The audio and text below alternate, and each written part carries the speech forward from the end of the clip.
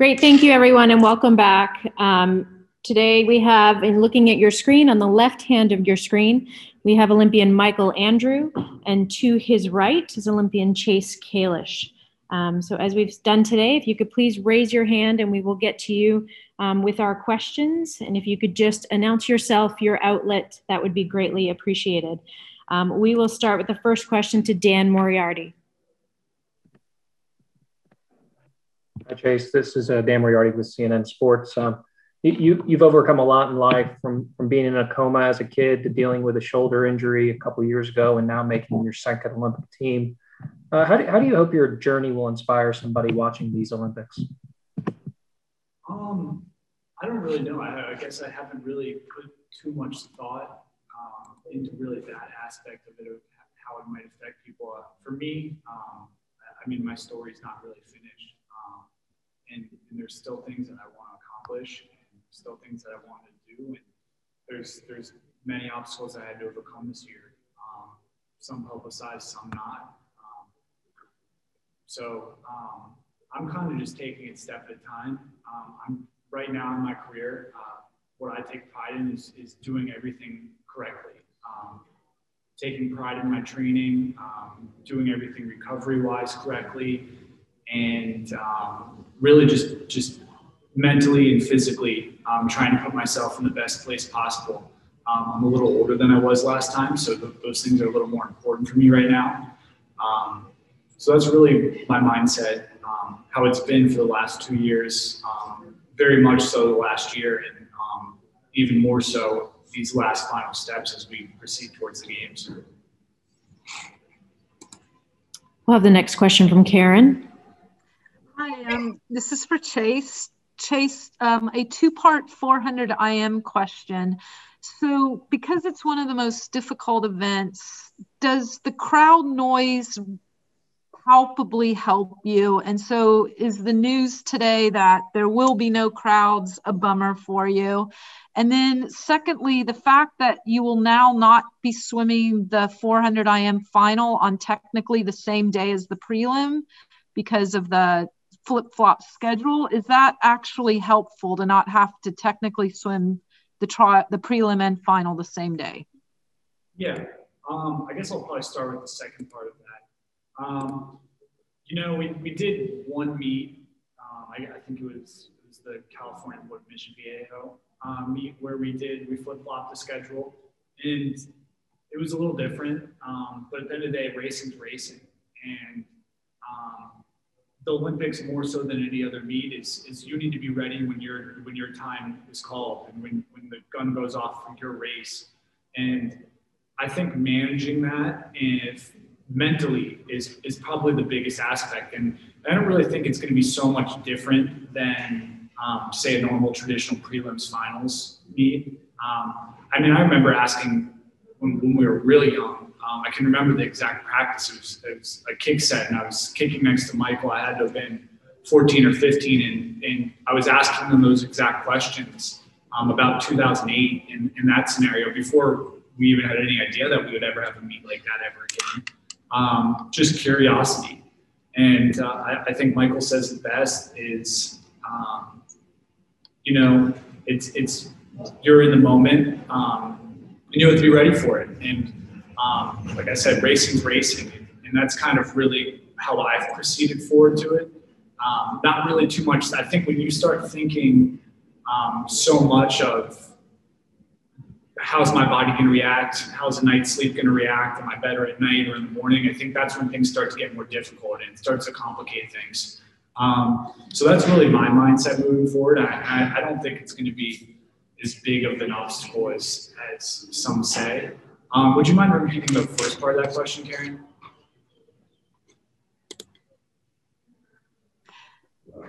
The first part was the 400 IM is such a difficult race. It seems like one that when you do hear the crowd noise, they can really carry you to the finish. Mm-hmm. And so I was just wondering if that's so, and if it is so, how disappointing is it to know that you will be racing in a silent venue? I mean, I think it is disappointing to hear. Obviously, this is something that's out of my control and all of our control. And we certainly understand and respect the decision of why that's going to be the case. 4 a.m. it's a long race, and you can certainly hear the crowd noise. I love hearing the crowd noise when I'm behind. I think back to 2017, my first 200 on my 4 a.m. And when I came off that wall and really started to pull ahead on the breaststroke, I could really hear the crowd. And I kind of knew I was doing something special there. So I personally love the crowd. I love the noise. I love having packed arenas. But I've been swimming's a pretty solo sport. We spend most of our time in isolation by ourselves. And there's a good bit of it you can't really even hear much. You can hear the occasional, you're popping up on your breaststroke. So I don't really think it personally is going to be a big factor. Like I said, it is disappointing, and I wish it wasn't the case, but it's understanding. But as far as how it's going to affect the race, for me, I don't really see it making much of an impact. Christine, go ahead. Hi to you both. Thanks for doing this. Christine Brennan with USA Today. For Michael, you know, vaccines are in the news, obviously, much discussed all the time. And I'm curious, are you fully vaccinated or not? And if not, why not? Thank you. Yeah, thanks for your question, Christine. So yes, I'm not fully vaccinated. I'm not vaccinated. And my reason behind it is for one, it was kind of a last moment. I didn't want to put anything in my body that I didn't know how I would potentially react to. You know, as an athlete on the elite level, everything we do is very calculated and understood. And for me in the training cycle, especially leading up to trials, I didn't want to risk any days out because we do know that there were periods where, you know, take the vaccine and you have to deal with some days off. But as far as that goes, USA Swimming and all of us here have been through a very strict protocol with lots of testing, masks, socially distant, obviously staying away from the crowds, everything like that. And going into Tokyo, the same thing with testing every day. So we feel very safe and protected, knowing that there's, you know, we're minimizing risk as much as possible. But personally, I have not had the vaccine yet and don't plan on in the distant future. So we'll see as things go forward. Thanks. Karen, go ahead. This is a question for Michael. What is it like for you as a newcomer, a first-time Olympian, knowing that you're in the 400 medley relay mix and trying to extend the legacy where the U.S. has never lost that Olympic gold when they've competed? Do former relay members, have they reached out to you? Do you feel as if it's not just the 4 or 6 or 8 of you, but, you know, everybody who's done that event before you that is part of this relay in Tokyo? Yeah, that's an amazing question. Thank you. And so it's an honor. You know, going into trials, I knew that, you know, winning the breaststroke would put me in a very favorable position for that relay. And, you know, there's an incredible legacy beyond the relays, but just in USA Swimming in general with our relay prowess. And so it's pretty cool to know that I now get to be a part of that in the present. And looking back at the athletes past, you know, there's some pretty incredible names, some incredible swims that have gone down. And so I'm just doing everything I can to show up and be the fastest on the day for the team. And I think that's one thing that's so exciting for me is I, growing up, really didn't have an opportunity to do relays on the regular because I was a one-man team with my dad as my coach.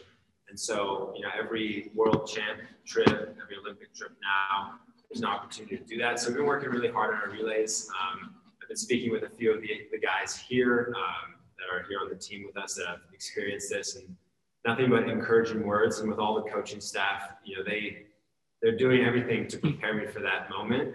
And I put the work in, and I'm very much just ready to let that work do the talking. But just following up again with the fact that the relay is undefeated for just ever, I guess, is it's pretty crazy. But nothing that I would want to shy away from as a first-time Olympian.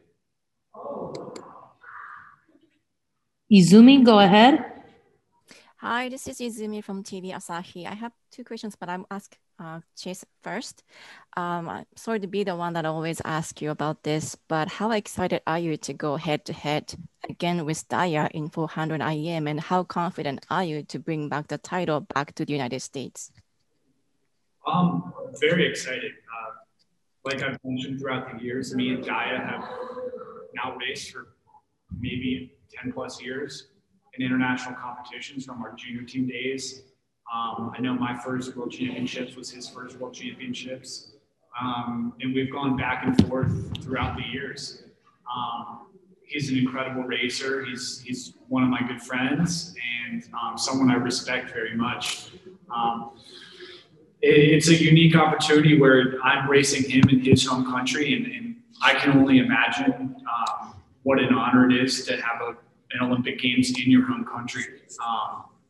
I don't know if that adds to any pressure or any calming ability for him in that aspect.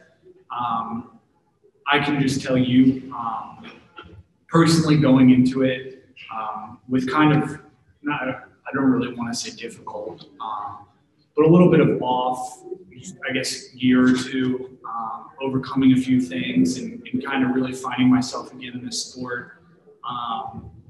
I will be ready to race to my 100% ability, whatever that is. I will give 100% effort. I will kill myself in that race. Regardless of the outcome, I will use everything I have in that race, and I'm very much looking forward to it day one. Matthew, go ahead. Hi, Matt DeGeorge from Swimming World. This is for Chase. I wonder, as a veteran on this team, obviously there's some big names who were there in Rio, like Michael and Ryan and Nathan, who aren't there now.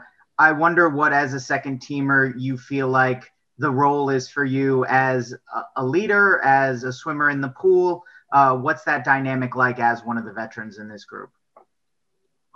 This is really the first time that I've really felt like one of the older ones.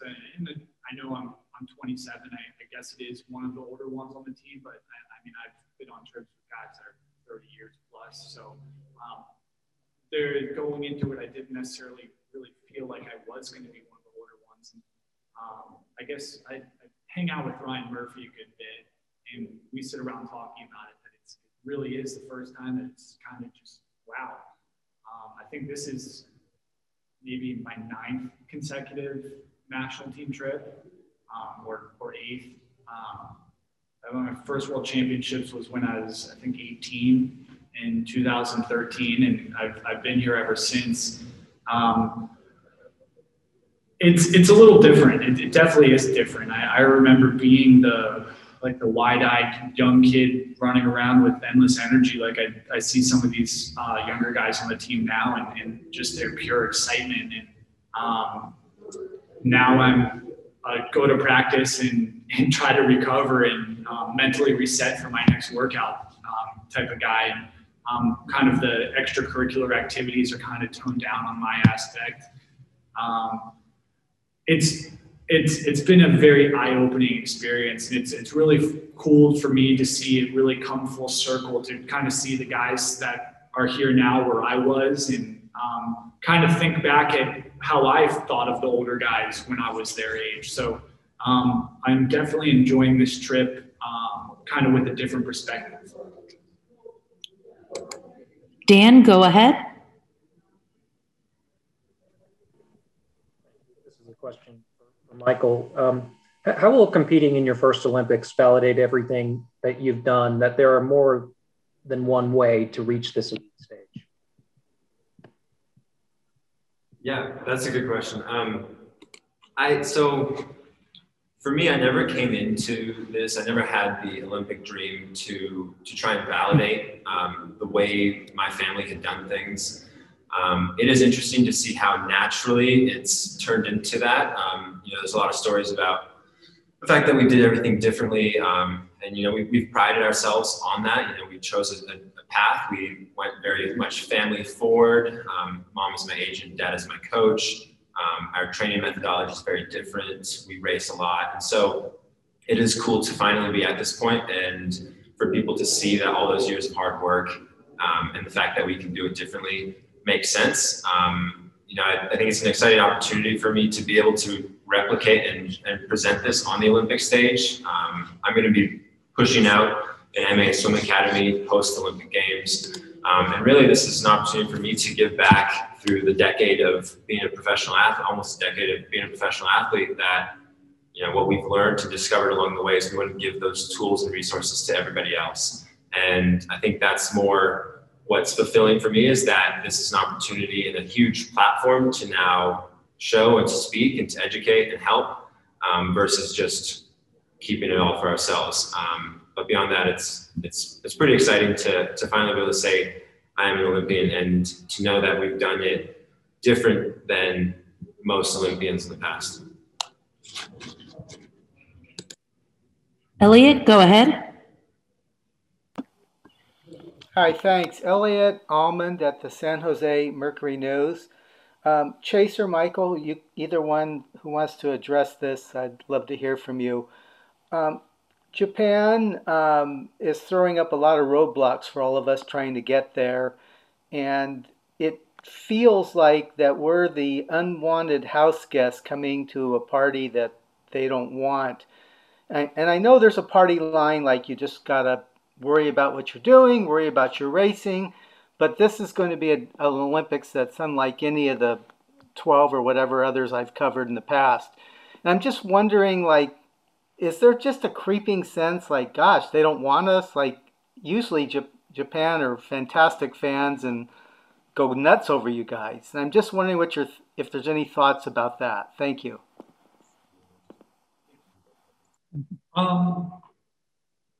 I think if we look back at the history of USA Olympic athletes and specifically USA swimming, we have a culture of overcoming things. We have a very strong culture of proving people wrong, rising to the occasion, and doing everything right. I can tell you that there's really one person here that is going in here with the mindset of that they don't want us here. And I don't really necessarily think that any of the Japanese citizens specifically don't want us there. I think that the Japanese citizens as a whole understand the scope of the pandemic going on and the situation and that their lives at risk. And I think, if anything, that's really motivating their decision to stay towards this Olympic Games. I don't think anyone really is saying we don't want US athletes here, and I don't think anyone should really have that perspective. Like I touched on previously, we totally understand how they feel about that.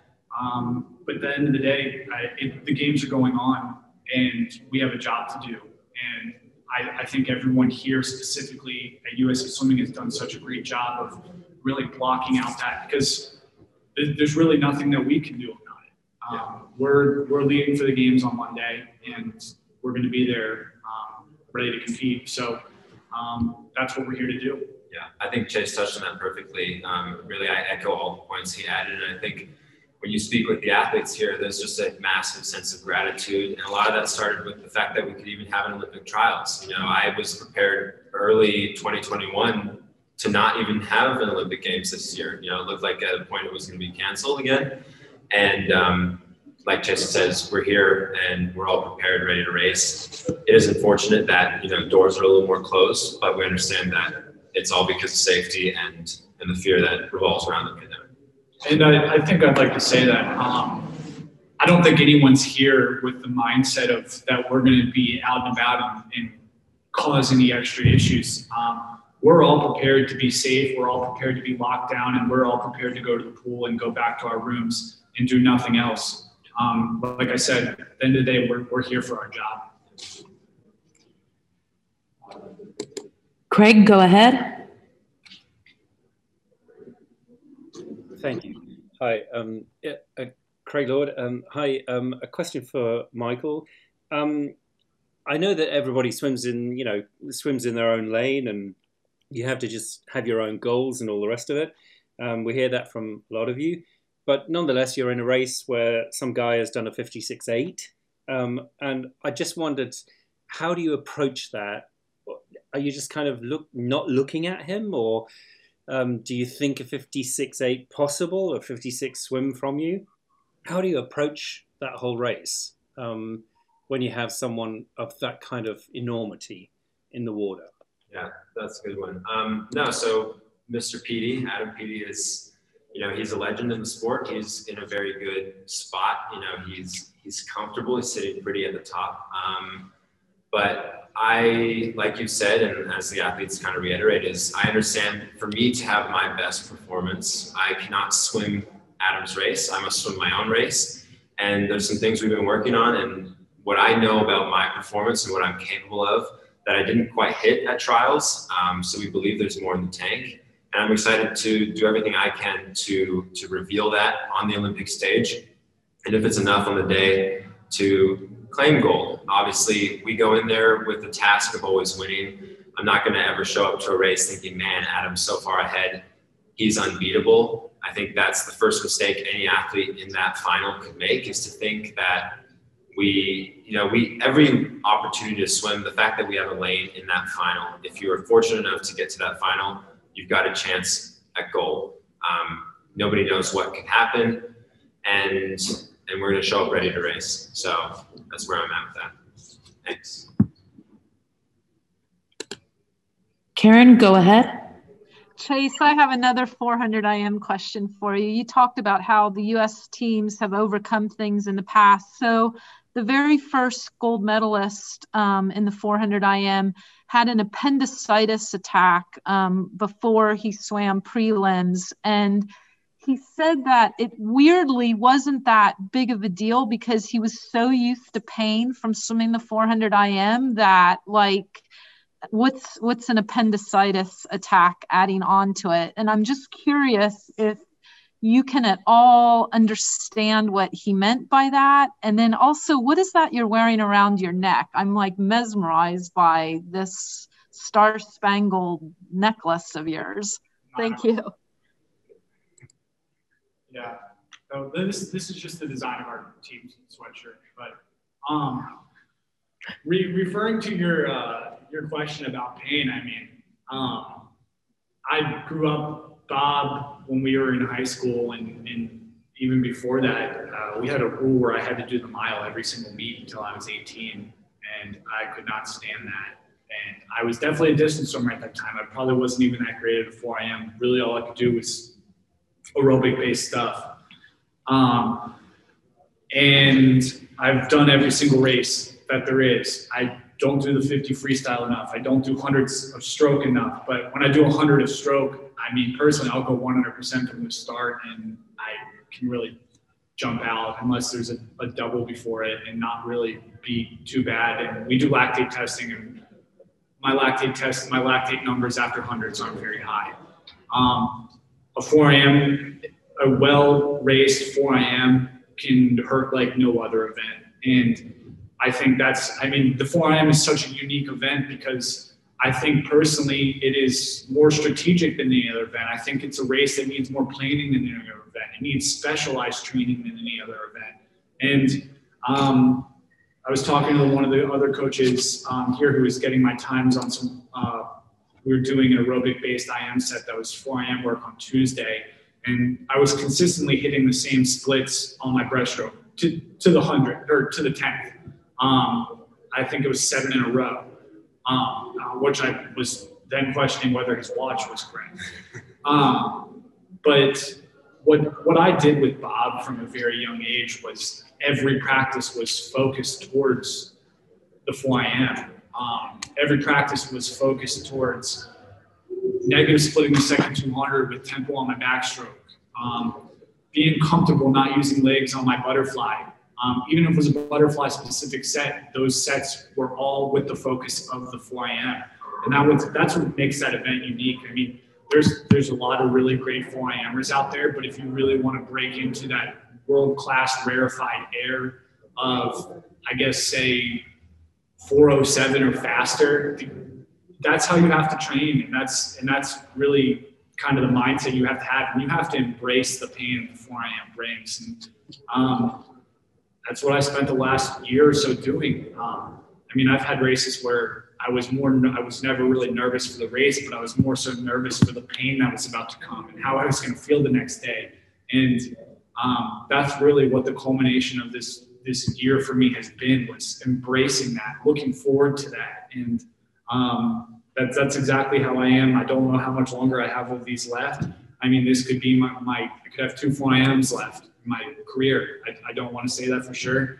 I don't want to commit to anything for sure. I could go longer, but there's not too many left of those for me. So I'm going to make every single one of them hurt as much as I can. And like I said, I'm looking forward to it. Last question, Izumi, go ahead. Thank you again. This is Izumi from TV Asahi again. This is a question for Michael. A lot of the athletes are having a hard time training or like even in life in the past year with the COVID and everything, but that didn't seem like a case for you, and you've been so successful even in a long course this season. So what's the secret behind it? Yeah, that's a really good question and a hard one. I think it obviously depends on everyone's situation, and I was very fortunate. So my hometown of Encinitas, California, I live right on the ocean. And for me, the year that was COVID, I kind of stood back from swimming for quite a while. You know, I was out of the pool for a few months. I created community. I played beach volleyball with my friends, my close group of friends. I surfed a lot. I started ocean paddling, cycling. And I think what was really good for me is being able to step back from the sport for a short moment was a bit of a needed vacation, a kind of extended period for me to get some perspective back. And then following some racing at the end of the year, as things started to, you know, be more available, I came into January with the focus that, okay, it's time for my Olympic push. And I was really excited because I had that time to look back and to kind of refine myself as a swimmer and understand that my purpose and my why is now in line, and I love what I get to do, and I miss the pool. And you know, after having COVID in December and recovering from that very easily, having no issues, I got into the pool January 1st and just grind. Got back to work and very quickly got into a position where I was comfortable with racing, and here we are on the Olympic team. And so, you know, it was hard. There were a lot of challenges.